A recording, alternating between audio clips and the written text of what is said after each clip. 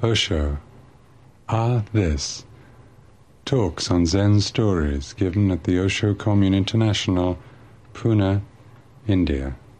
Discourse number 7.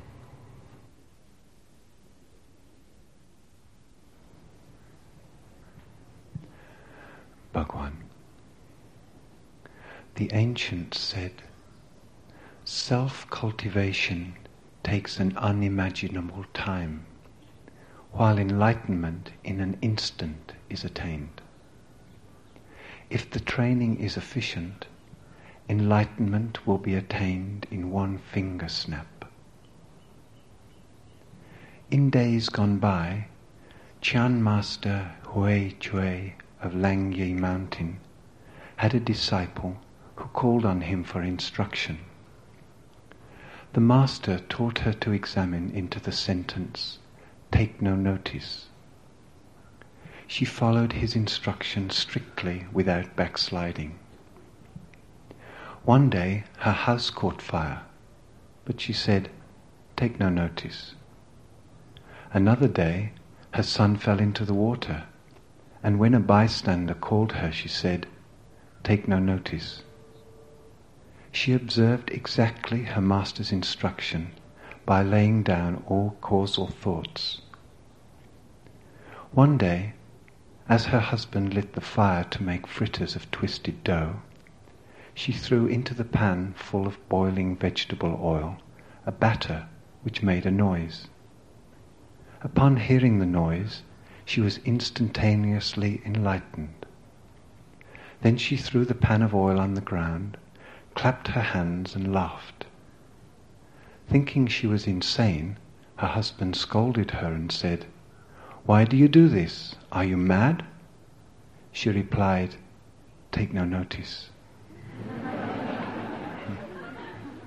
Then she went to the master Hui Chue and asked him to verify her achievement. The master confirmed that she had obtained the holy fruit.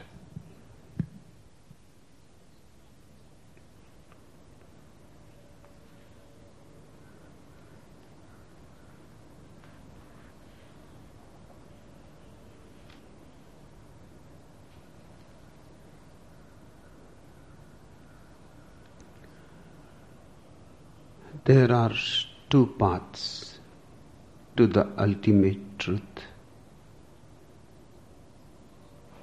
The first is of self-cultivation, and the second is of enlightenment. The first is basically wrong. It only appears as a path. It is not. One goes on and on in circles, but one never arrives. The second does not appear as a path, because there is no space for a path when something happens instantaneously. When something happens immediately, when something happens without taking any time, how can there be a path? This paradox has to be understood as deeply as possible. The first appears as the path, but is not. The second appears not as a path, but is. The first appears as a path because there is infinite time. It is a time phenomenon. But anything happening in time cannot lead you beyond time. Anything happening in time only strengthens time. Time means mind. Time is a projection of mind. It does not exist. It is only an illusion. Only the present exists. And the present is not part of time. Present is part of eternity. Past is time, future is time. Both are non-existential. The past is only memory and the future is only imagination. Memory and imagination, both are non-existential. We create the past because we cling to memory. Clinging to the memory is the source of the past. And we create the future because we have so many desires to be fulfilled yet. We have so many imaginations to be realized yet. And desires need a future. Like a screen onto which they can be projected. Past and future are mind phenomenon. And past and future make your whole idea of time. Ordinarily you think that time is divided into three divisions: past, present and future.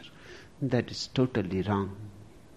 That is not how the awakened ones have seen time. They say time consists only of two divisions, past and future. Present is not part of time at all. Present belongs to the beyond. The first path, the path of self-cultivation, is a time path. It has nothing to do with eternity. And truth is eternity. The second path, the path of enlightenment, which Zen masters have always called the pathless path, because it does not appear like a path at all. It cannot appear as a path. But just for the purposes of communication, we will call it the second path. Arbitrarily. The second path is not part of time. It is part of eternity. Hence, it happens instantaneously. It happens in the present. You cannot desire it. You cannot be ambitious for it.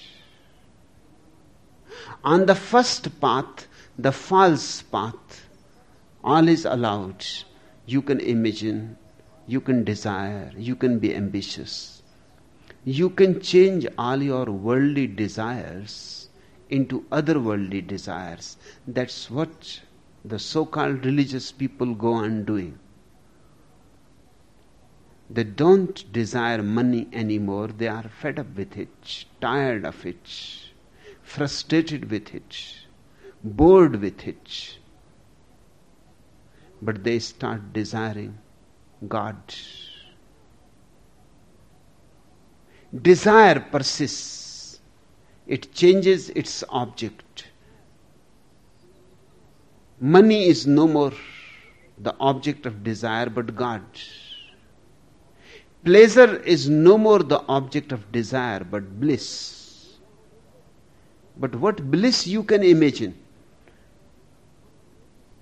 Whatsoever you imagine in the name of bliss is nothing but your idea of pleasure. Maybe a little bit refined, cultivated, sophisticated, but it can't be more than that. The people who stop desiring worldly things, start desiring the heaven and the heavenly pleasures. But what are they? Magnified forms of the same old desires. In fact, more dangerous than the worldly desires. Because with the worldly desires, one thing is absolutely certain: you are bound to get frustrated sooner or later. You will get out of them. You cannot remain in them forever. The very nature of them is such that they promise you, but they never fulfill their promises. The goods are never delivered. How long you can remain deceived by them? Even the most stupid person has glimpses once in a while that he is chasing illusions which cannot be fulfilled by the very nature of existence. The intelligent one comes to the realization sooner. But with the otherworldly desires, there is far greater danger. Because they are otherworldly, and to see them and to experience them, you will have to wait till death. They will happen only after death. So you cannot be free of them in life while you are alive. And a man who has lived unconsciously his whole life, his death is going to be the culmination of unconsciousness. He will die in unconsciousness. In death also he will not be able to disillusion himself. And the person who dies in unconsciousness is born again in unconsciousness. It is a vicious circle. It goes on and on. And the person who is born in unconsciousness will repeat the same stupidities that he has been repeating for millions of lives. Unless you become alert and aware in life, unless you change the quality of your living, you will not die consciously.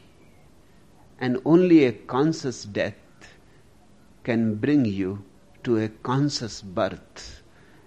And then a far more conscious life opens its doors. Changing worldly desires into otherworldly desires is the last strategy of the mind to keep you captive, to keep you a prisoner, to keep you in bondage. So the first path is not really a path, but a deception. But very alluring deception.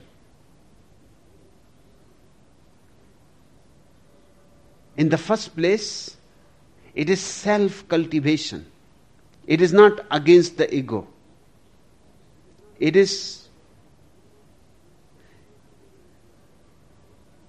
rooted in the refinement of the ego. Refine your ego from all grossness. Then you become a self. The ego is like a raw diamond. You go on cutting it and polishing it, and then it becomes a Kohinoor. Very precious. That is your idea of self. But it is nothing but ego with a beautiful name, with a spiritual flavor thrown in. But it is the same old illusory ego. The very idea that I am is wrong. The whole is. God is. I am not. Either I can exist or God can exist. We both cannot exist together. Because if I exist, then I am a separate entity. Then I have my own existence, independent of God. And God simply means the total, the whole. How I can be independent of it, how I can be separate from it. If I exist, I destroy the very idea of totality. The people who deny God are the most egoistic people. It is not an accident that Friedrich Nietzsche declared God dead. He was one of the most egoistic persons possible. It was his ego that made him finally insane. Ego is insanity. The basic insanity. The most fundamental, out of which all other insanities arise. He said, God is dead and man is free. That sentence is significant. In one sentence, he has said the whole thing. Man can be free only if God is dead. If God is alive, then man cannot be free. In fact, man cannot exist.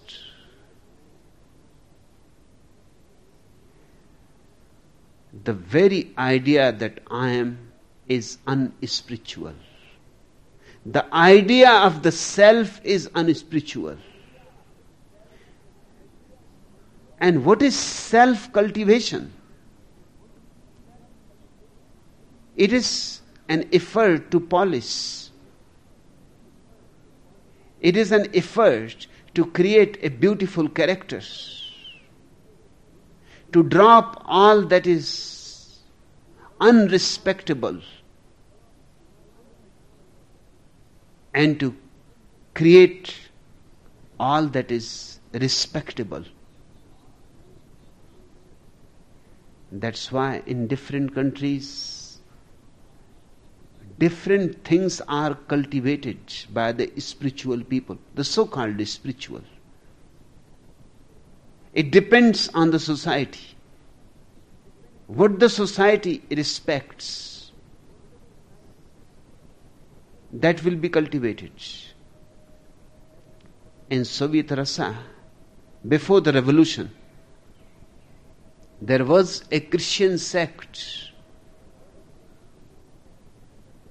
who believed that spiritual organs should be cut. Then only you are real Christians. The statement of Jesus was taken literally. Jesus has said, "Be eunuchs of God." And these fools followed it literally. Every year they will gather in thousands and in a mad frenzy they will cut their sexual organs. Men will cut their genital organs, women will cut their breasts.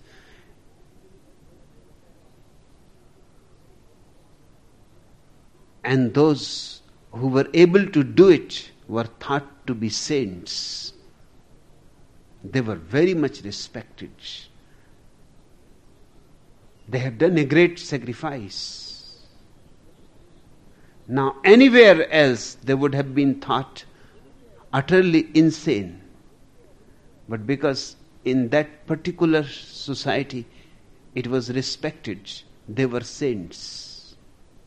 In India, you can find many people lying down on the beds of thorns or needles, and they are thought to be great sages. If you look into their eyes, they are just stupid people lying down on a bed of thorns. Can't make one spiritual. It will simply deaden your body, your sensitivity. Your body will become more and more dull. It will not feel. That's how it happens. Your face does not feel cold because it remains open.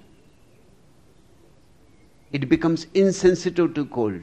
Your hands don't feel so much cold because they are open. They become insensitive to cold. Exactly in the same way, you can live naked only for the few beginning months. You will feel cold. Slowly, slowly your body will adjust. That's how the Jaina monks live naked, and their followers praise them like anything. They think this is what real spirituality is. Look, they have gone beyond the body. They have gone nowhere. Just the body has become dull. And when the body becomes dull, it naturally creates a dullness of the mind too, because body and mind are deeply one. Body is the outer cell of the mind, and the mind is the inner core of the body. If you really want to be a sensitive, intelligent mind, you need a sensitive, intelligent body too. Yes, body has its own intelligence. Don't kill it. Don't destroy it. Otherwise you will be destroying your intelligence. But if it is respected, then it becomes something religious, spiritual, holy.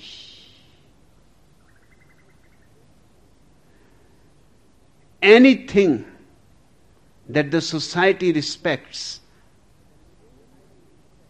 becomes a nourishment for your ego. And people are ready to do any stupid thing.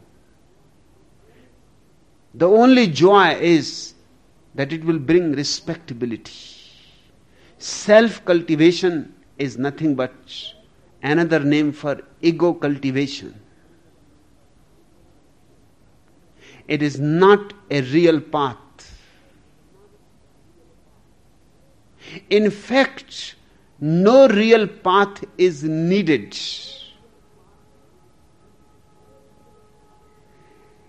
It looks like a long, long, arduous path.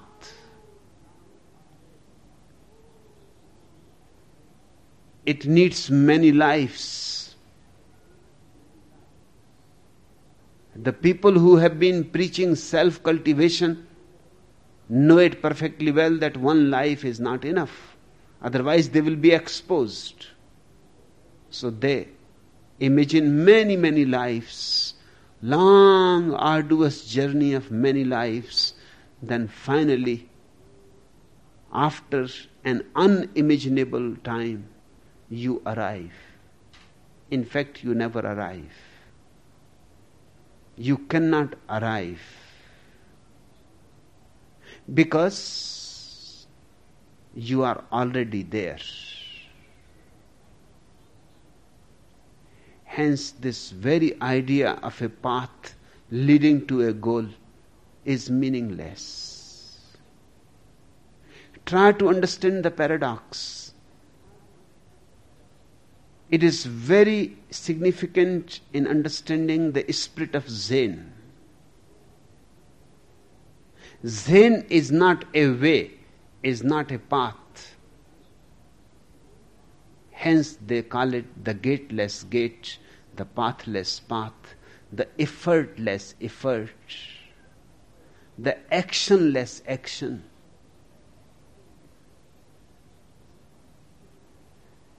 They use these contradictory terms just to point towards a certain truth, that a path means there is a goal. The goal has to be in the future. You are here, the goal is there, and between you and the goal there is needed a path, a bridge to join you. The very idea of path means you have yet to arrive home. You are not at home already. The second path, the pathless path, the path of enlightenment, has a totally different revelation to make, a totally different declaration of immense value, that you are already it. This. There is nowhere to go, no need to go. There is no one to go. We are already enlightened. Then only it can happen in an instant, because it is a question of awakening. For example, if you have fallen asleep and you are dreaming, you can dream that you are on the moon. Do you think if somebody wakes you up, you will have to come back from the moon? Then it will take time. If you have already reached the moon, then you will have to come back, and it will take time.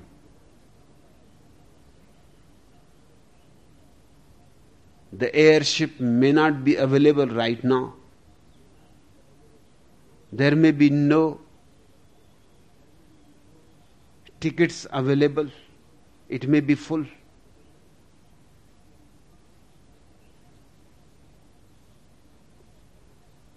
But you can be awakened, because it is only a dream that you are on the moon.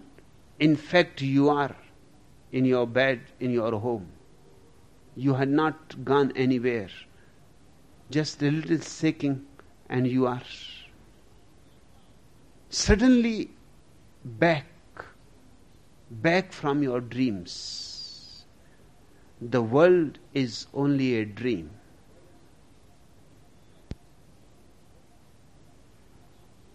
We need not go anywhere. We have always been here. We are here, and we are going to be here. But we can fall asleep and we can dream.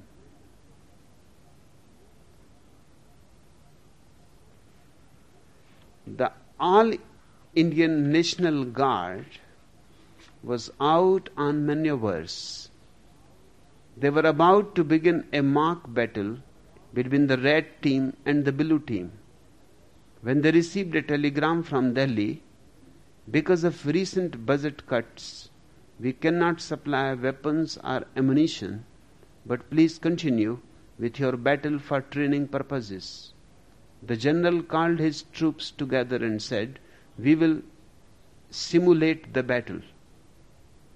If you are within 100 yards of the enemy, point your arm and shout bang, bang for a rifle. If you are within 50 feet, throw your arms over your head and shout boom for a hand grenade. If you are within 5 feet, wave your arms and shout slash for a bayonet. Private Abul was put on a scout patrol, and apparently all the action went in another direction. He was out for 3 days and 3 nights, but did not see another person. On the 4th day, Abul was sitting under a tree, discouraged, when he saw a figure coming across the hill in his direction. He got down on his hands and knees and crawled through the mud and weeds as he had been trained. Sure enough, it was a soldier from the other team. Abul raised his arm and shouted, "Bang, bang!" But he got no response. So he ran up closer, threw his arm over his head and shouted, "Boom!" very loudly. The other soldier did not even turn in his direction. So he ran right up to the soldier and shouted in his ear, "It's less, it's less, it's less, it's less." But still he got no reaction. Abul was angry.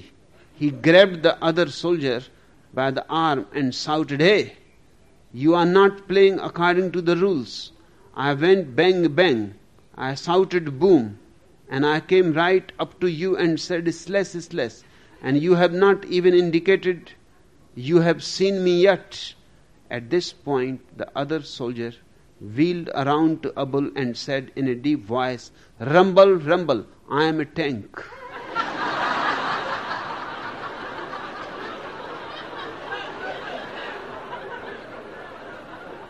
This is the situation.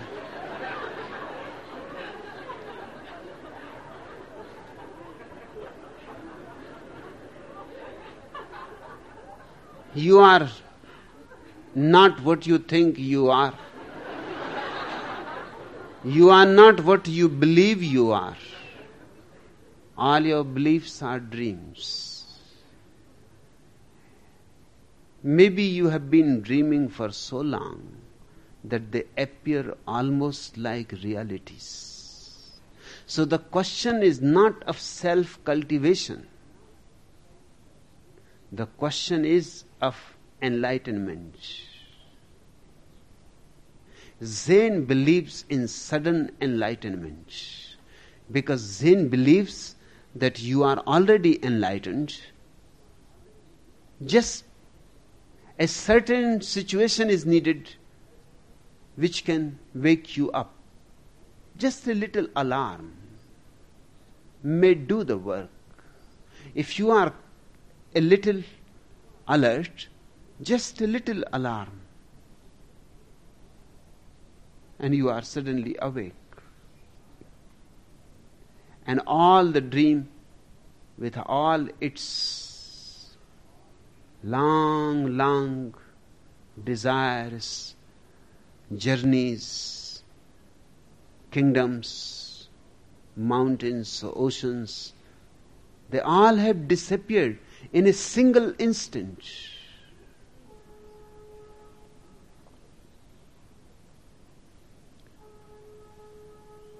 This beautiful story, the ancients said, self-cultivation takes an unimaginable time.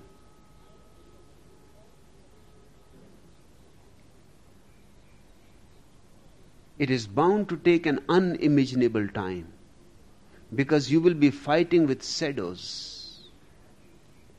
You cannot conquer them. You cannot destroy them either.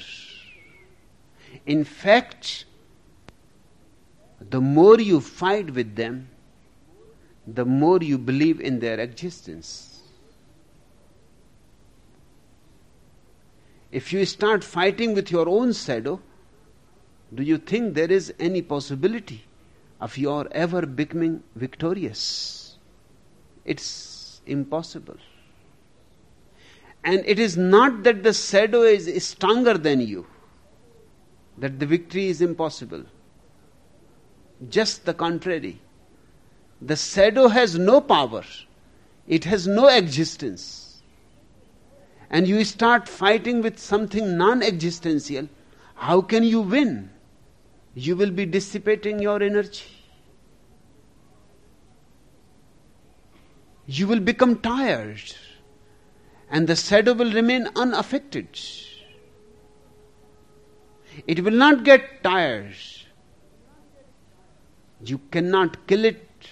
You cannot burn it. You cannot even escape from it. The faster you run, the faster it comes behind you. The only way to get rid of it is to see that it is not there at all. Seeing that a shadow is liberation. Just seeing, no cultivation. And once the shadows disappear, your life has a luminosity of its own. Certainly, there will arise great perfume, but it will not be something cultivated. It will not be something painted from the outside. That's the difference between a saint and a sage. A saint follows the path of self-cultivation. He practices non-violence like Mahatma Gandhi. He practices truthfulness. He practices sincerity, honesty. But these are all practices. And whenever you are practicing non-violence, what you are doing? What really is happening inside you? You must be repressing violence. When you are practicing, when you have to practice truth, what does it mean? It simply means untruth arises in you and you repress it. And you go against it. And you say the truth. But the untruth has not disappeared from your being. You can push it downwards in the very basement of your being. You can throw it in deep darkness of the unconscious. You can become completely oblivious of it. You may forget that it exists, but it exists. And it is bound to function from those deep, dark depths of your being in such a subtle way that you will never be aware that you are still in its grip. In fact, far more so than before. Because when it was consciously felt, you were not so much in its grip. Now the enemy has become hidden. That's my observation of Mahatma Gandhi. He observed, cultivated non-violence. But as I have looked deeply into his life, he is one of the most violent men this century has known. But his violence is very polished. His violence is so sophisticated that it looks almost like non-violence. And his violence has such subtle ways that you cannot detect it easily. It comes from the back doors. It is never on the front doors. You will not find it in his drawing room. It is not there. It has started living somewhere in the servant quarters, at the back of the house, where nobody ever goes. But it goes on pulling his strings from there. For example, if ordinarily you are angry with the person who has provoked it. Mahatma Gandhi would be angry with himself, not with the person. He will turn his anger upon himself. He will make it introvert. Now it is very difficult to detect it. He will go on a fast. He will become suicidal. He will start torturing himself. And in a subtle way, he will torture the other by torturing himself.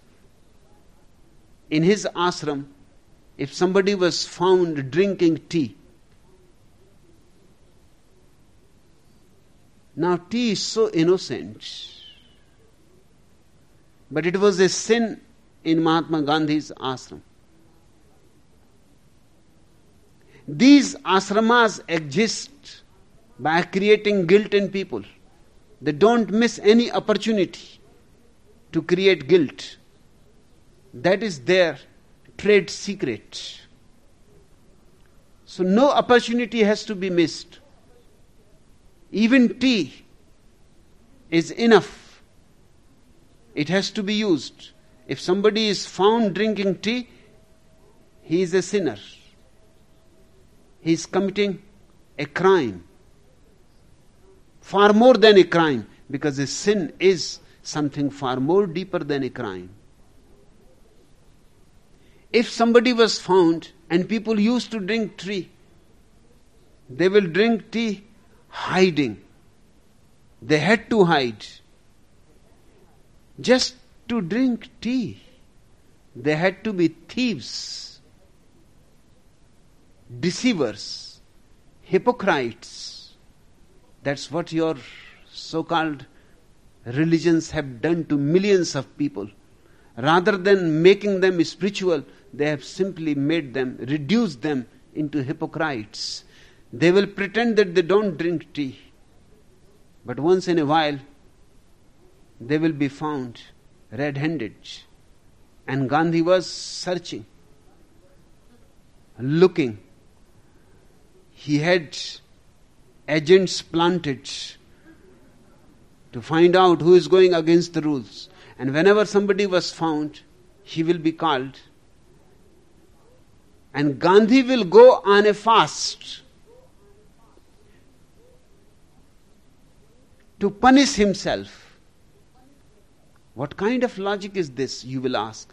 It is a very simple logic. In India, it has been followed for centuries. The trick is that Gandhi used to say that I must not be yet a perfect master. That's why a disciple can deceive me. So I must purify myself. You could deceive me because I am yet not perfect. If I was perfect, nobody can deceive me. How can you imagine deceiving a perfect master? So there is some imperfection in me. Look at the humbleness. And he will torture himself. He will go on a fast. Now Gandhi is fasting because you have taken a cup of tea. How you will feel? His 3 days fast for you, just for a single cup of tea. It will be too heavy on you. If he had hit you on the head, it would not have been so heavy. If he had insulted you, punished you, told you to go on a fast for 3 days, it would have been far more simpler and far more compassionate. But the old man is fasting himself, torturing himself. And you are condemned by every eye in the ashram. Everybody is looking at you as a great sinner. It is because of you that the master is suffering. And just for a cup of tea, how low you have fallen. And the person will go and touch his feet and cry and weep, but he won't listen. He has to purify himself. This is all violence. I don't call it non-violence. It is violence with vengeance, but in such a subtle way that it is very difficult to detect it. Even Gandhi may not be aware at all what he is doing, because he was not practicing awareness. He was practicing non-violence.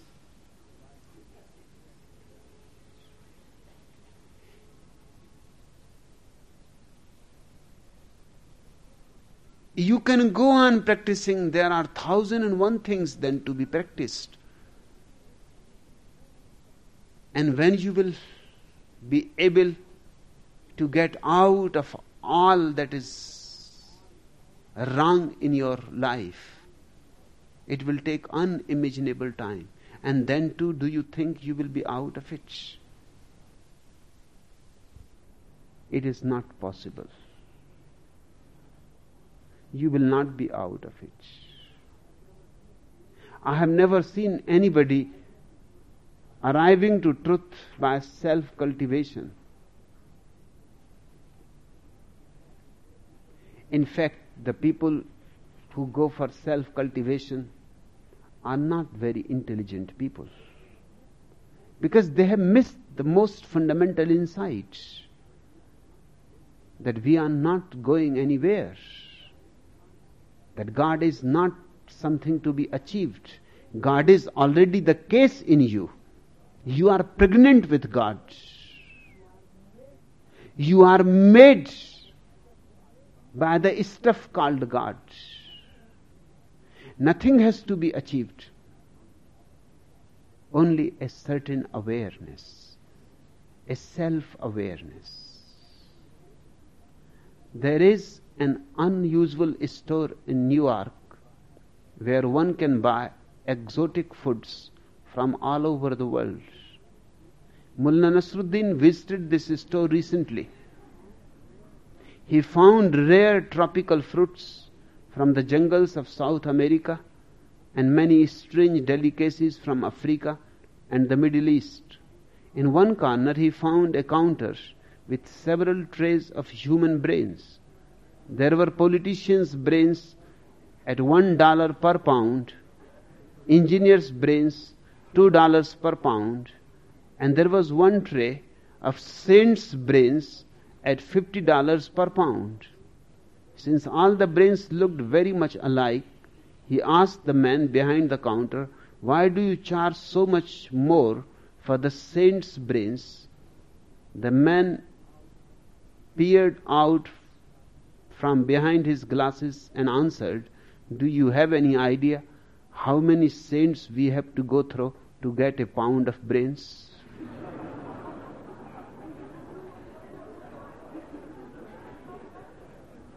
My observation of your so-called saints is exactly the same.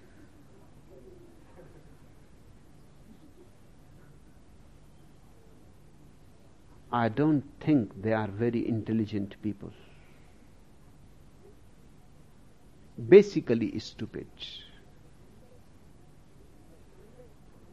Because unless one is stupid, one cannot follow the path of self-cultivation. It appears only as a path. It is not. And it is tedious and it is long. In fact, it is unending.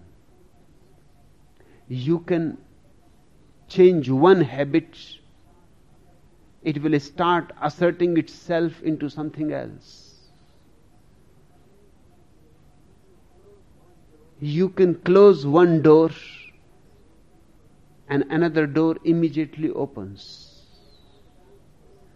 By the time you close that door, a third door is bound to open. Because basically you remain the same old unconscious person, trying to be humble.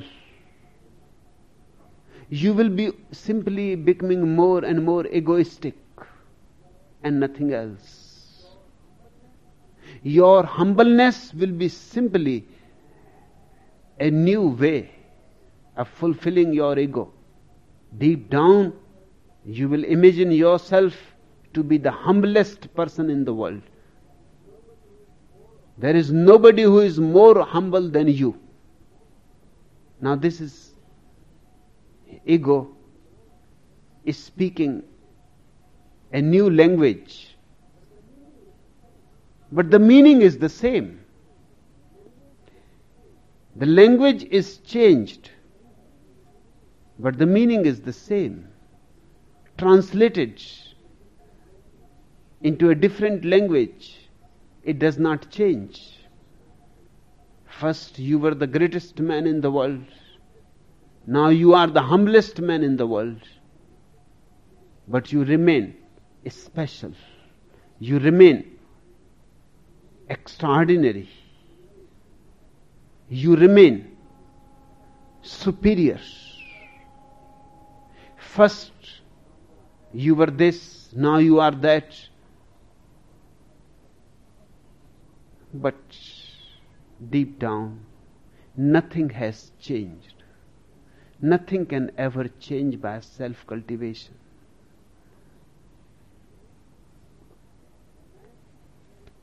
A man spent thousands of dollars going from doctor to doctor, trying to find a cure for his insomnia. Finally, a doctor was able to help him. "You must be terribly relieved," said one of his friends sympathetically. "You said it," replied the former insomniac. "Why, sometimes I lie awake all night thinking of how I used to suffer."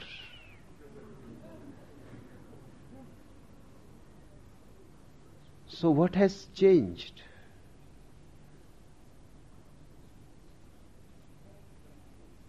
Self-cultivation only gives you a deception. The deception that something is happening, that you are doing something, that something great is on the way, that if not today, tomorrow it is going to happen.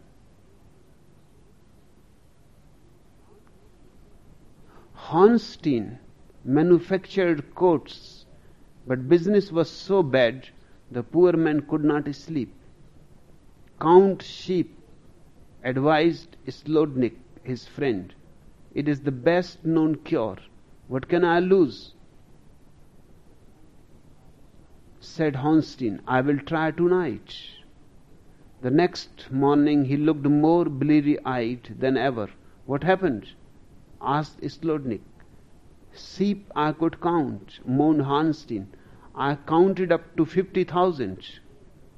Then I sheared the sheep and made up 50,000 overcoats. Then came the problem that kept me awake all the rest of the night. Where could I get 50,000 linings?"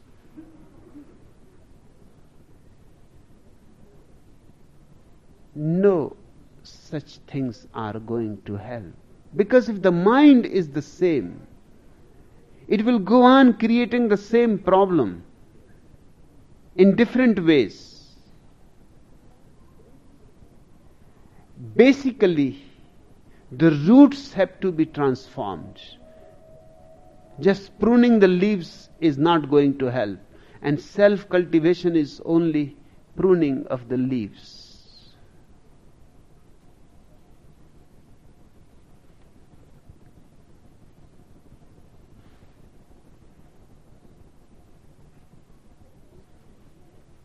The ancients said, self-cultivation takes an unimaginable time, while enlightenment in an instant is attained. Enlightenment is attained in a single moment. Why?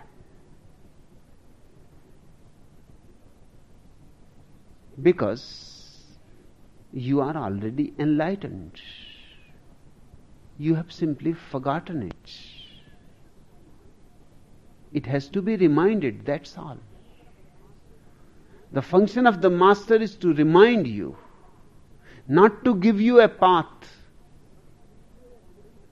but to give you a remembrance, not to give you methods of cultivation, not to give you a character, virtue, but only awareness, intelligence, awakening.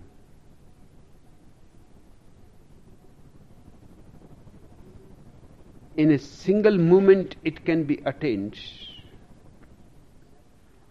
because you have never lost it in the first place.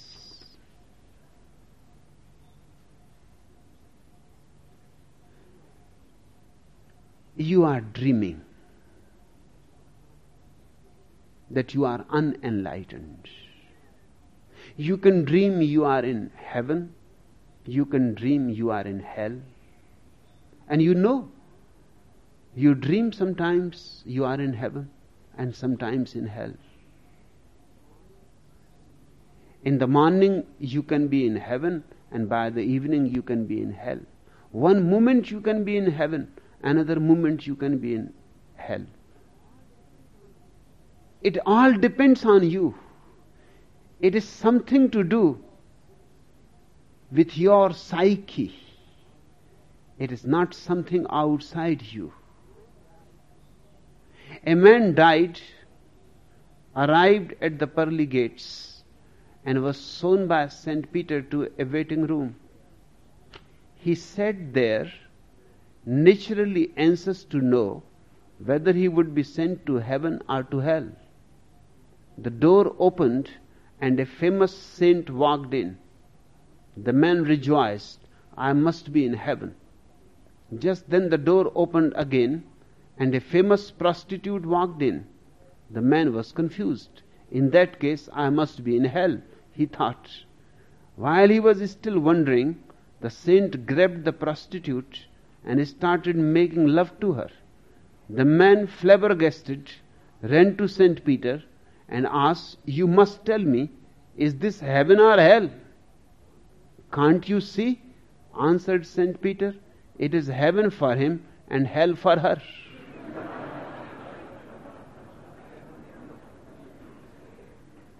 Heaven and hell are not geographical. They are not something outside you. They are something that belong to your interiority. If you are awake, then you are in a totally different universe. In your awakening, as if the whole existence becomes awakened. It takes a new color, a new flavor, a new fragrance. When you are asleep, the whole existence sleeps with you.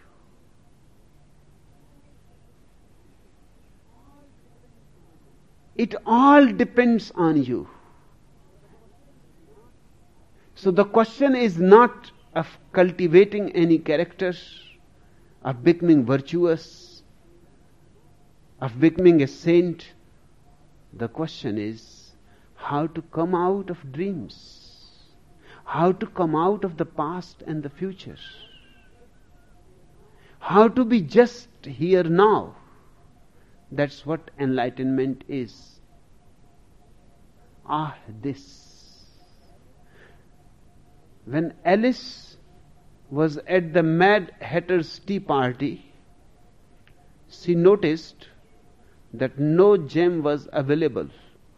She asked for jam, and the Mad Hatter said, jam is served every other day.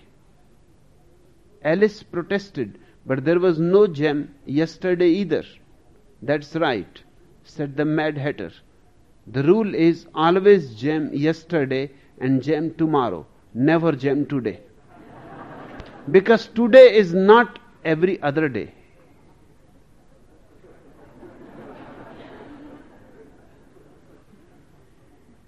And that's how you are living. Jam yesterday, jam tomorrow, jam never today. And that's where jam is.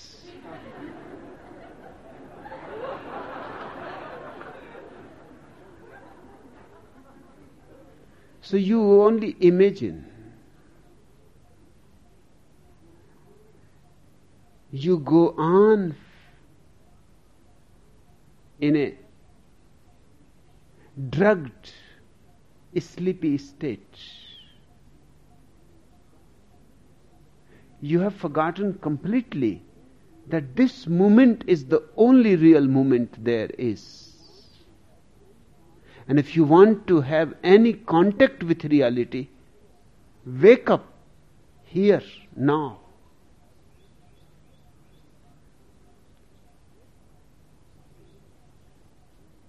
Hence, this strange idea of Zen, that enlightenment happens in an instant. Many people become puzzled. How can it happen in an instant? Particularly Indians become very puzzled, because they have the idea that first you have to get rid of all the past karmas. And now this foolish idea has reached to the West.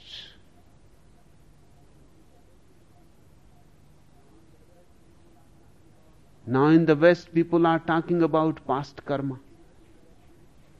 First you have to get rid of the past karma.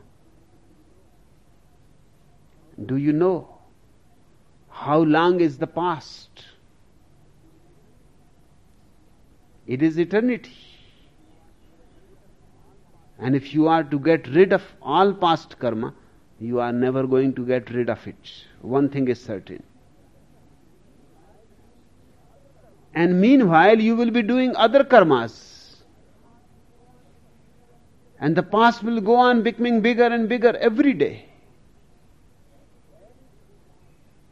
If that is the only way out, that one has to get rid of all past karmas, then there is no possibility of enlightenment. Then there has never been any Buddha, and there is never going to be any Buddha. It is impossible. Just think of all the past lives and all the karmas that you have done. First you have to get rid of them. And how you are going to get rid of them? In trying to get rid of them, you will have to do other karmas. And this is a vicious circle.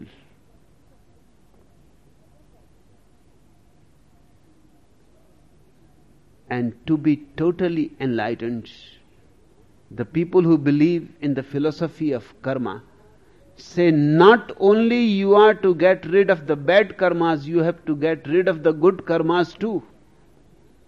Because bad karmas create iron chains and good karmas create golden chains. But chains are chains. And you have to get rid of all kinds of chains. Now things become even more complicated. And how you can get rid of bad karmas? If you ask them, they say do good karma to get rid of bad karmas. And how you can get rid of good karmas? Then the saints become angry. They say, stop, you are arguing too much. This is not a question of argument. Believe, trust, have faith.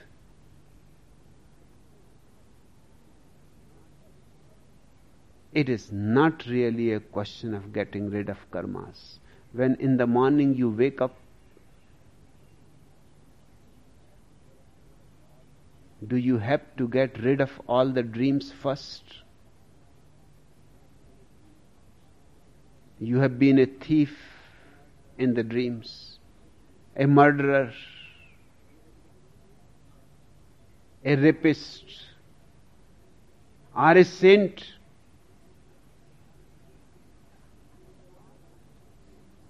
You can be all kinds of things in a dream. Do you have to get rid of all those dreams first? The moment you are awake, you are out of all those dreams. They are finished. There is no question of getting rid of them. That is the essential message of Zen. That you need not be worried about the past karmas. They were all dream acts. Just wake up and they are all finished.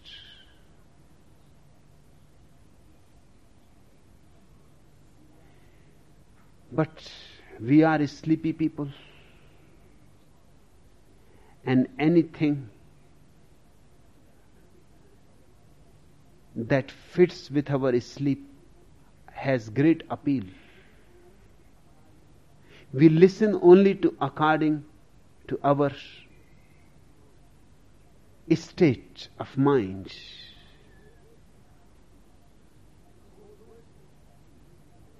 The whole world is asleep. There is rarely, once in a while, a person who is not asleep, who is awake. When he speaks to you, there is misunderstanding. Obviously, he speaks from his standpoint, from his awakening, and he says, forget all about your dreams. That is all nonsense. Good and bad, they are all alike. Saint and sinner, they are all alike. You simply wake up. Don't be worried that first you have to become a saint in your dream. That you have to change your being a sinner into being a saint first, then you can wake up. Why go in such a long route? You can wake up directly. You can wake up while you are committing a sin. While you are murdering somebody in your dream, you can wake up. There is no problem. In fact, if you are a saint, you may not like to wake up. A murderer will find it easier to wake up because he has nothing to lose. But the saint has to lose great prestige. Maybe he is being garlanded and a Nobel Prize is being given, and people are clapping and touching his feet, and suddenly the alarm goes. Is this some time for alarm? Can't the alarm wait a little more? When things are going so sweet and so beautiful, the alarm can wait a little. A murderer has nothing to lose. He is already suffering. He is in a deep inner torture. In fact, he will feel relieved if the alarm goes. He will feel great freedom coming out of that nightmare.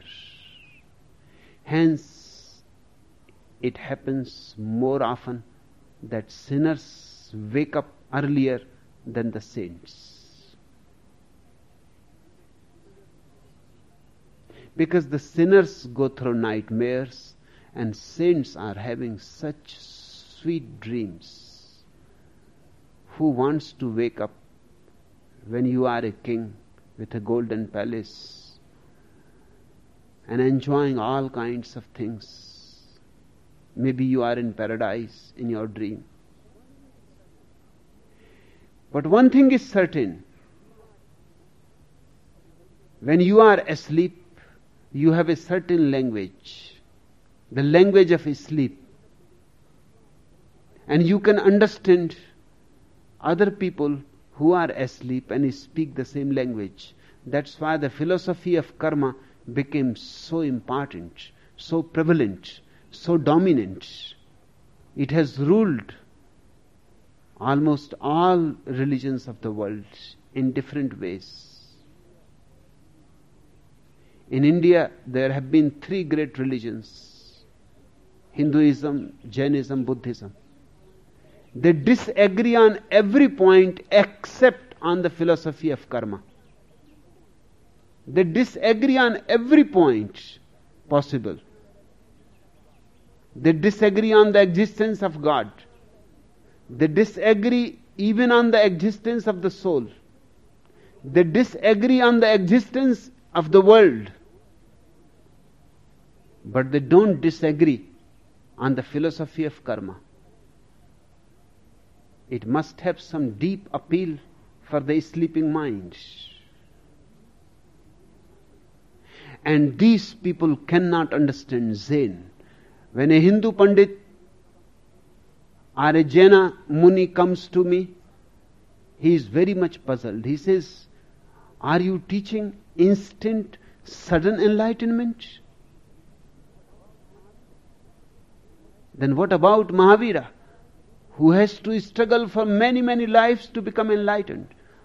I say to them, those stories are invented by you. The Mahavira that you talk about is an invention of your dream. You don't know about the real Mahavira.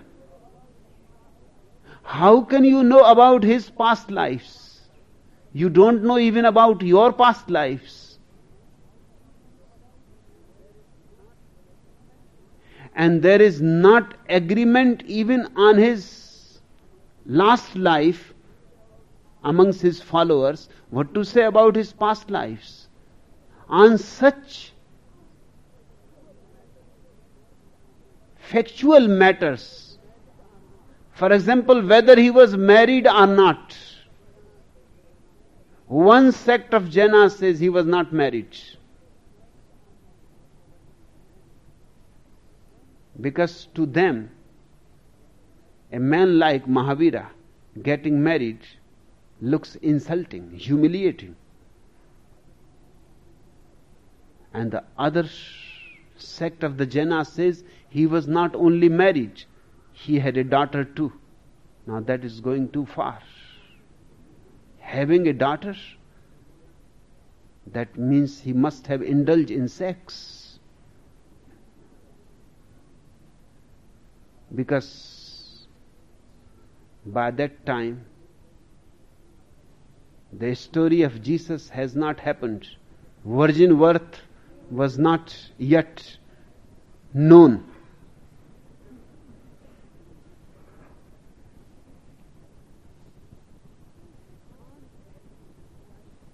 They can't agree, the disciples can't agree on the last life, on factual matters like marriage, daughter, etc. And they talk about his past lives. Anything that helps you to go on sleeping, postponing, appeals. Even Mahavira had to work hard for many, many lives. So how we can become enlightened in this life? It will take many lives. So there is no need to do anything right now. We can wait. And it is not going to happen anyway right now. It will take many, many lives. Meanwhile, why not do other things? Accumulate more money, prestige, power.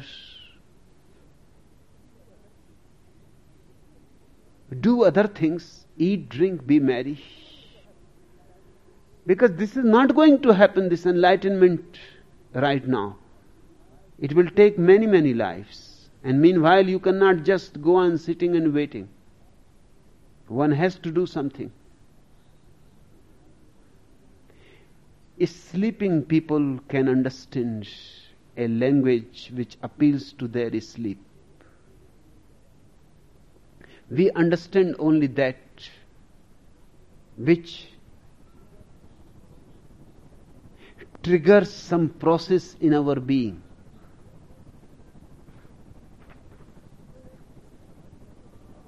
The Sisters of Mercy were about to be sent as missionaries out into the world of sin. Mother Superior had one last question to ask each nun before deciding which of them were best fitted for the hazardous tasks ahead. Sister Agatha, she asked the first, what would you do if you were walking along a deserted street at night and a strange man approached you and made indecent advances? O Holy Mother of God, gasped the nun, may all the saints forbid. Why? I would get down on my knees and pray to the Holy Virgin that my soul might be saved. Mother Superior noted that Sister Agatha might be better suited to more domestic work. The same question was asked of Sister Agnes, who replied, "Why? I would punch him on the nose and then start running down the street as fast as I could, shouting, 'Help! Help!'" Mother Superior noted Sister Agnes as one of the possible candidates for the missionary work. Next, she asked Sister Teresa, who began well, "First, I would pull his trousers down." Mother Superior choked a little.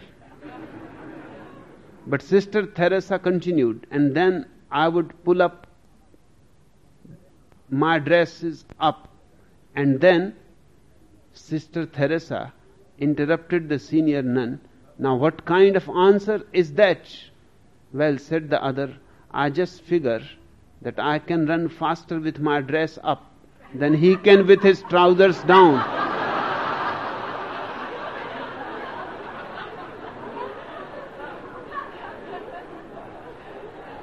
We understand only that which we can understand.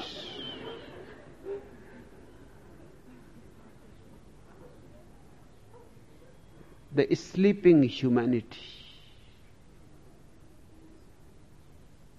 can understand only certain things.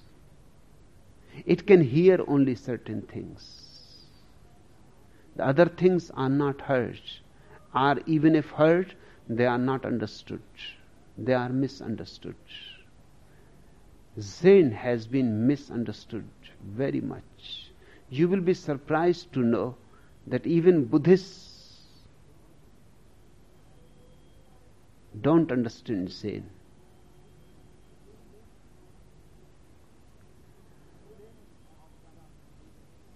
Many Orthodox Buddhists have come to me saying that why I emphasize Zen so much.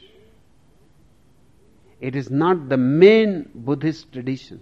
That is true. The main Buddhist tradition is against Zen. Zen seems to be a little outlandish, a little eccentric.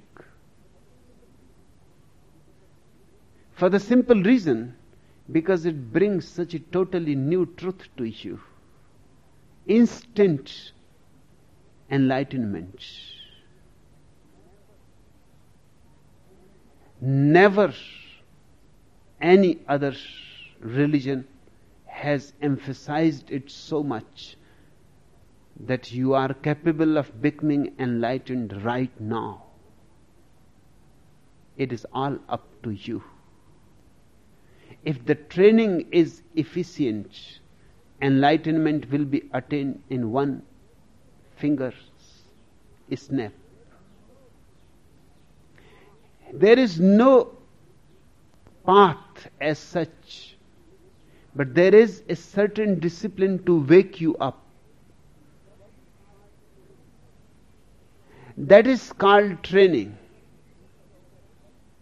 Training has nothing to do with your character, but something to do with your consciousness. Training simply means a certain space, a certain context has to be created around you in which awakening is easier than falling asleep. Just like if you want somebody to be awake, you throw cold water into his eyes. Not that you teach him to be virtuous, not that you teach him to be non-violent. Those things are not going to help him to be awake. But cold water, that is a totally different phenomenon. That is creating a context. Or you give him a cup of tea.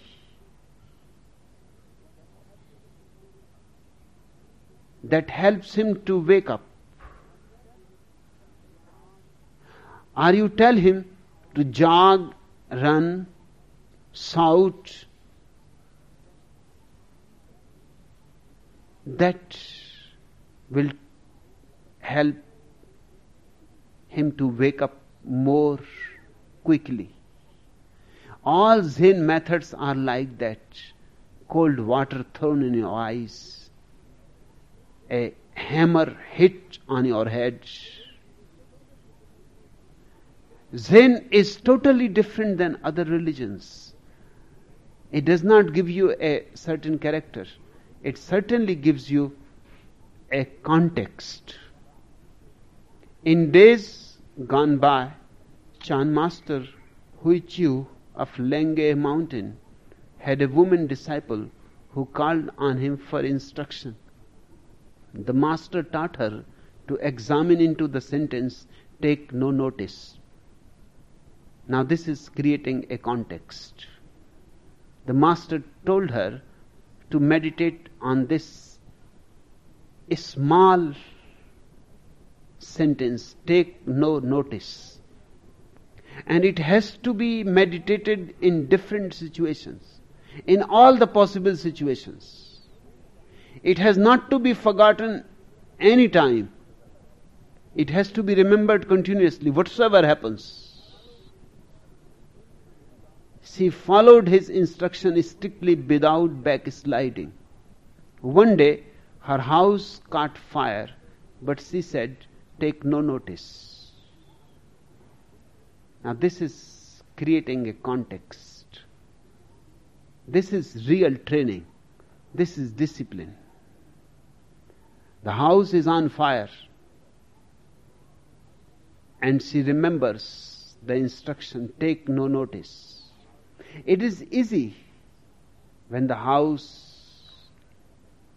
is not on fire and everything is running smoothly well,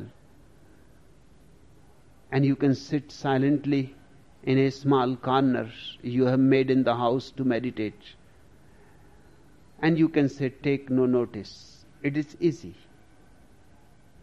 but it is not going to wake you up.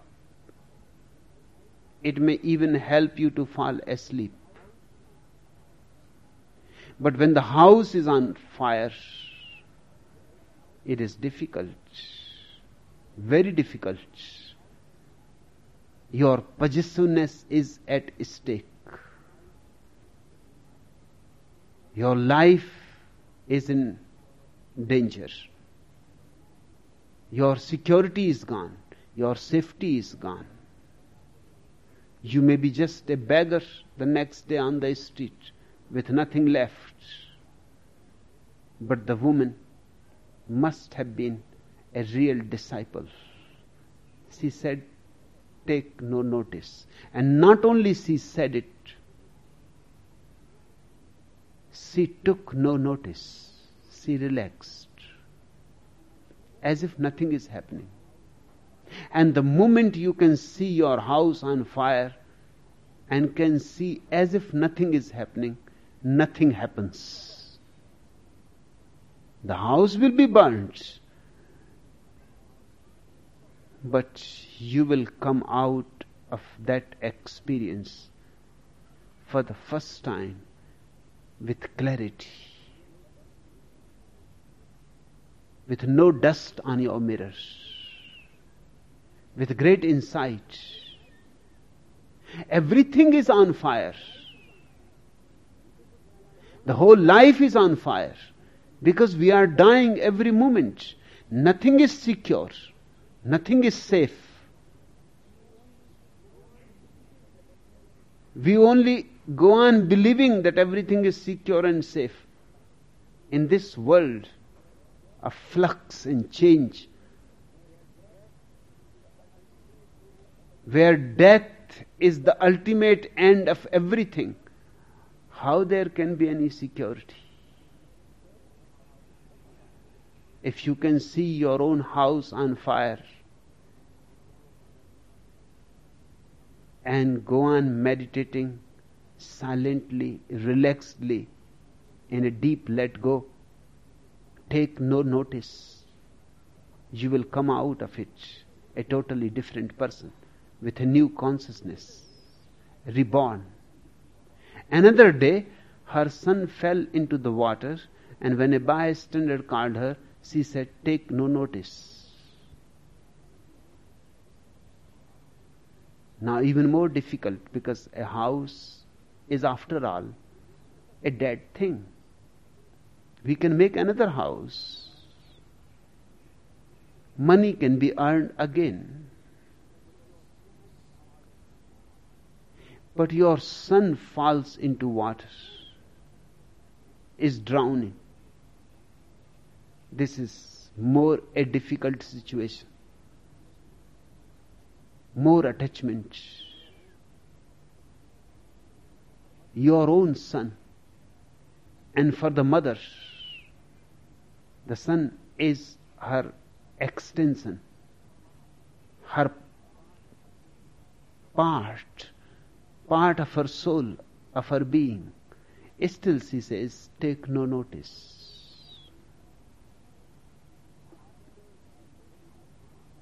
She observed exactly her master's instruction by laying down all casual thoughts. If this is possible, because these are the two problems in the world: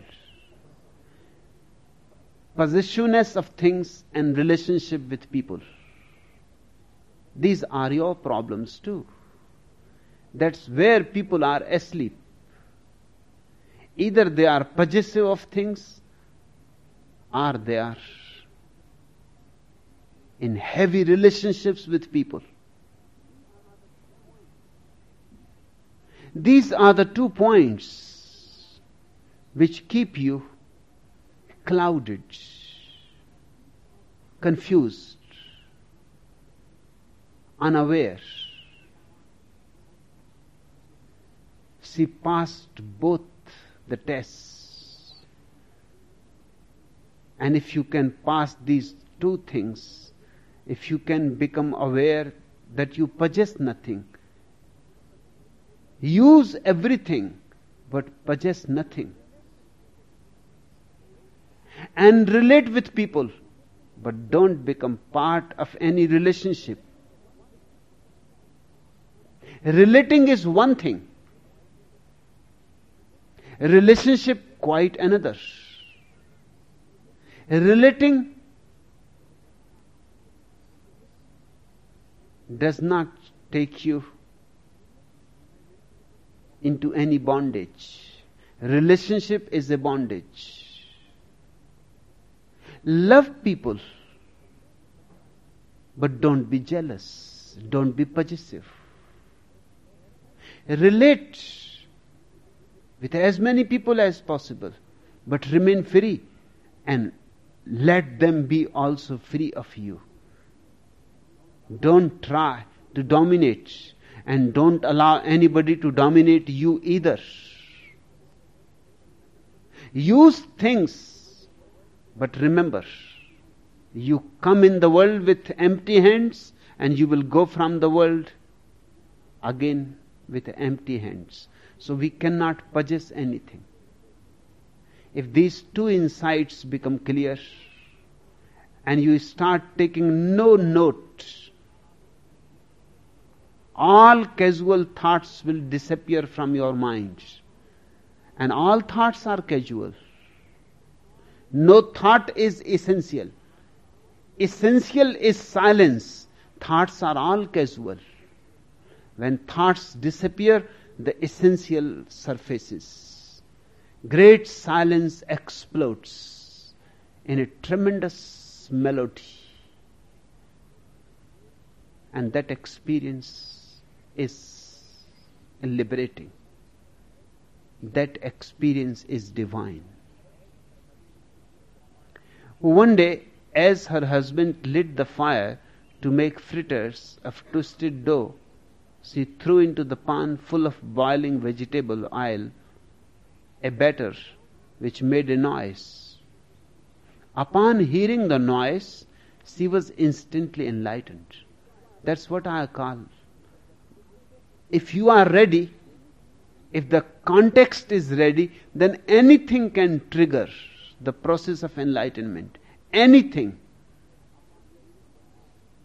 Just upon hearing the noise, she was instantly enlightened. Nothing special was happening. Just an ordinary noise. You come across that kind of noise every day, many times.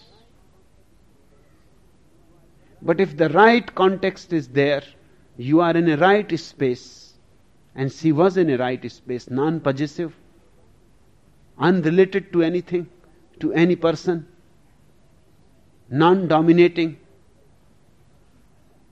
She was in a state of liberation, just on the borderland. One step more, and she will move into the world of the Buddhas. And that small step can be caused by anything whatsoever. Upon hearing the noise, that noise became the last alarm, the last straw on the back of the camel. She was instantly enlightened. Then she threw the pan of oil on the ground, clapped her hands and laughed. Why she did that? Clapped her hands and laughed. When one becomes enlightened, laughter is almost a natural byproduct. Spontaneously it comes. For the simple reason that we have been searching and searching for lives for something which was already there inside. Our whole effort was ridiculous. Our whole effort was absurd. One laughs at the great cosmic joke. One laughs at the sense of humor that God must have, or the existence. That we have it already with us and we are searching for it. One laughs at one's own ridiculous efforts. Long journeys, pilgrimages, for something which was never lost in the first place. Hence the laughter. Hence the clapping. Thinking she was insane. Her husband scolded her and said, and of course, anybody who is still asleep, seeing somebody suddenly becoming enlightened, clapping hands and laughing, is bound to think that the person has gone insane. This breakthrough will look to the sleeping person as a breakdown. It is not a breakdown. But the sleeping person can't help. He can understand only according to his values, criterions. He scolded her and said, "Why do you do this? Are you mad?" She replied, "Take no notice."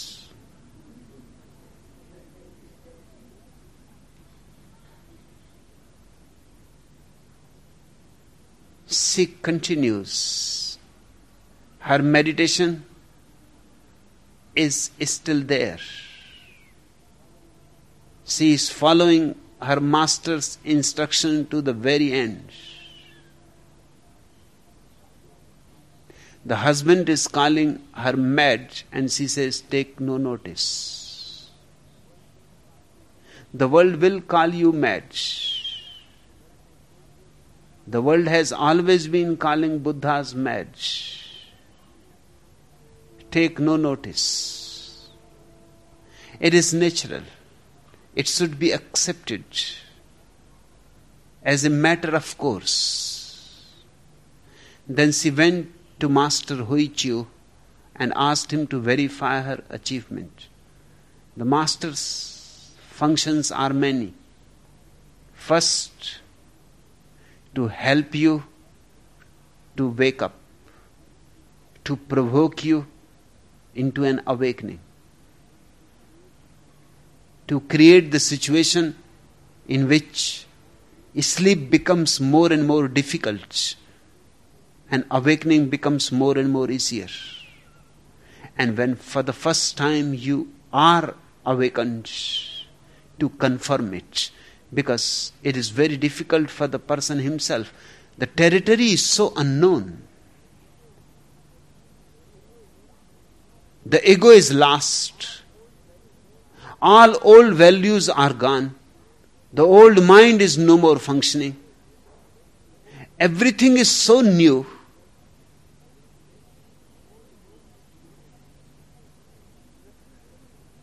Nothing seems to be continuous with the old. There seems to be no way to judge, evaluate, be certain. One is in a deep awe and wonder. One does not know what is happening, what has happened, what it is all about. One is simply at a loss. Hence, the last function of the master is to confirm, to say, yes, this is it. The master confirmed that she had obtained the holy fruit. Zen people call this the holy fruit.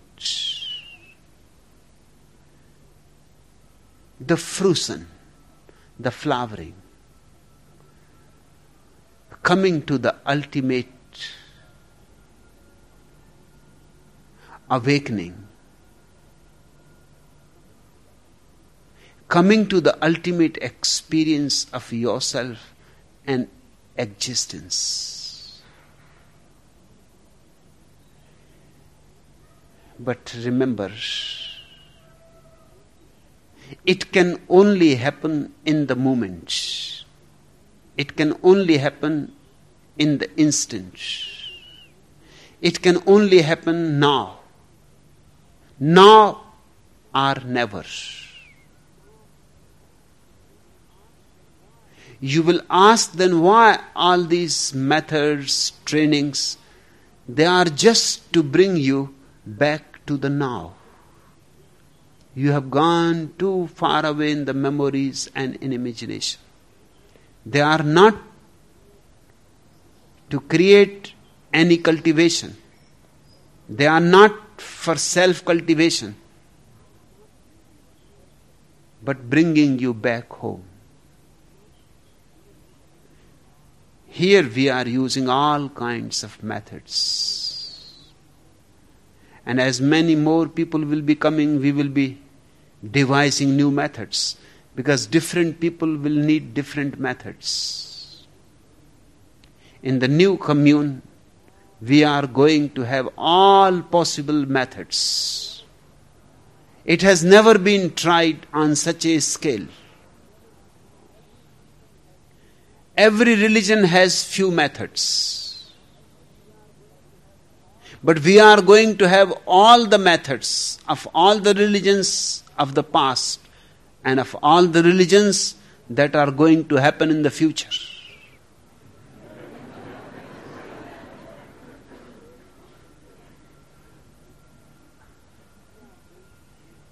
We are going to create a space for all kinds of people, not for any particular type. The old religions are missing in that way. For example, only a particular type of person can be helped by Mahavira's methods. Only the type who belongs to the Mahavira's type can be helped. It is a very limited methodology. Mahavira attained to the holy fruit. He has taught the same method.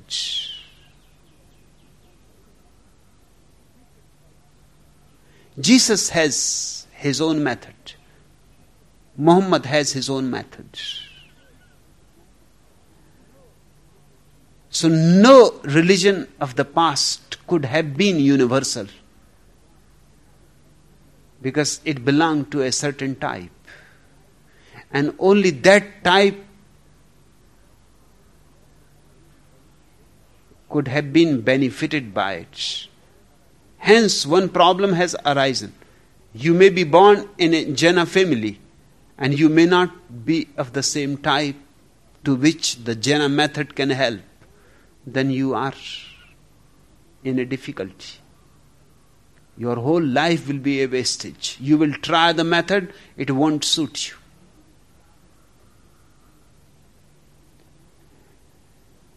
And you will not change your methods. You will think it is because of your past karmas that the method is not working, that it will take time. You will rationalize. You may be born in a Hindu family and Hindu methods may not work. There are so many types of people in the world. And as the world has grown and people's consciousness has grown, more and more new types, more and more crossbreeds have come up into existence, which were never before there, which never existed in Mahavira's time, which never existed in Krishna's time. There are many new types, crossbreeds.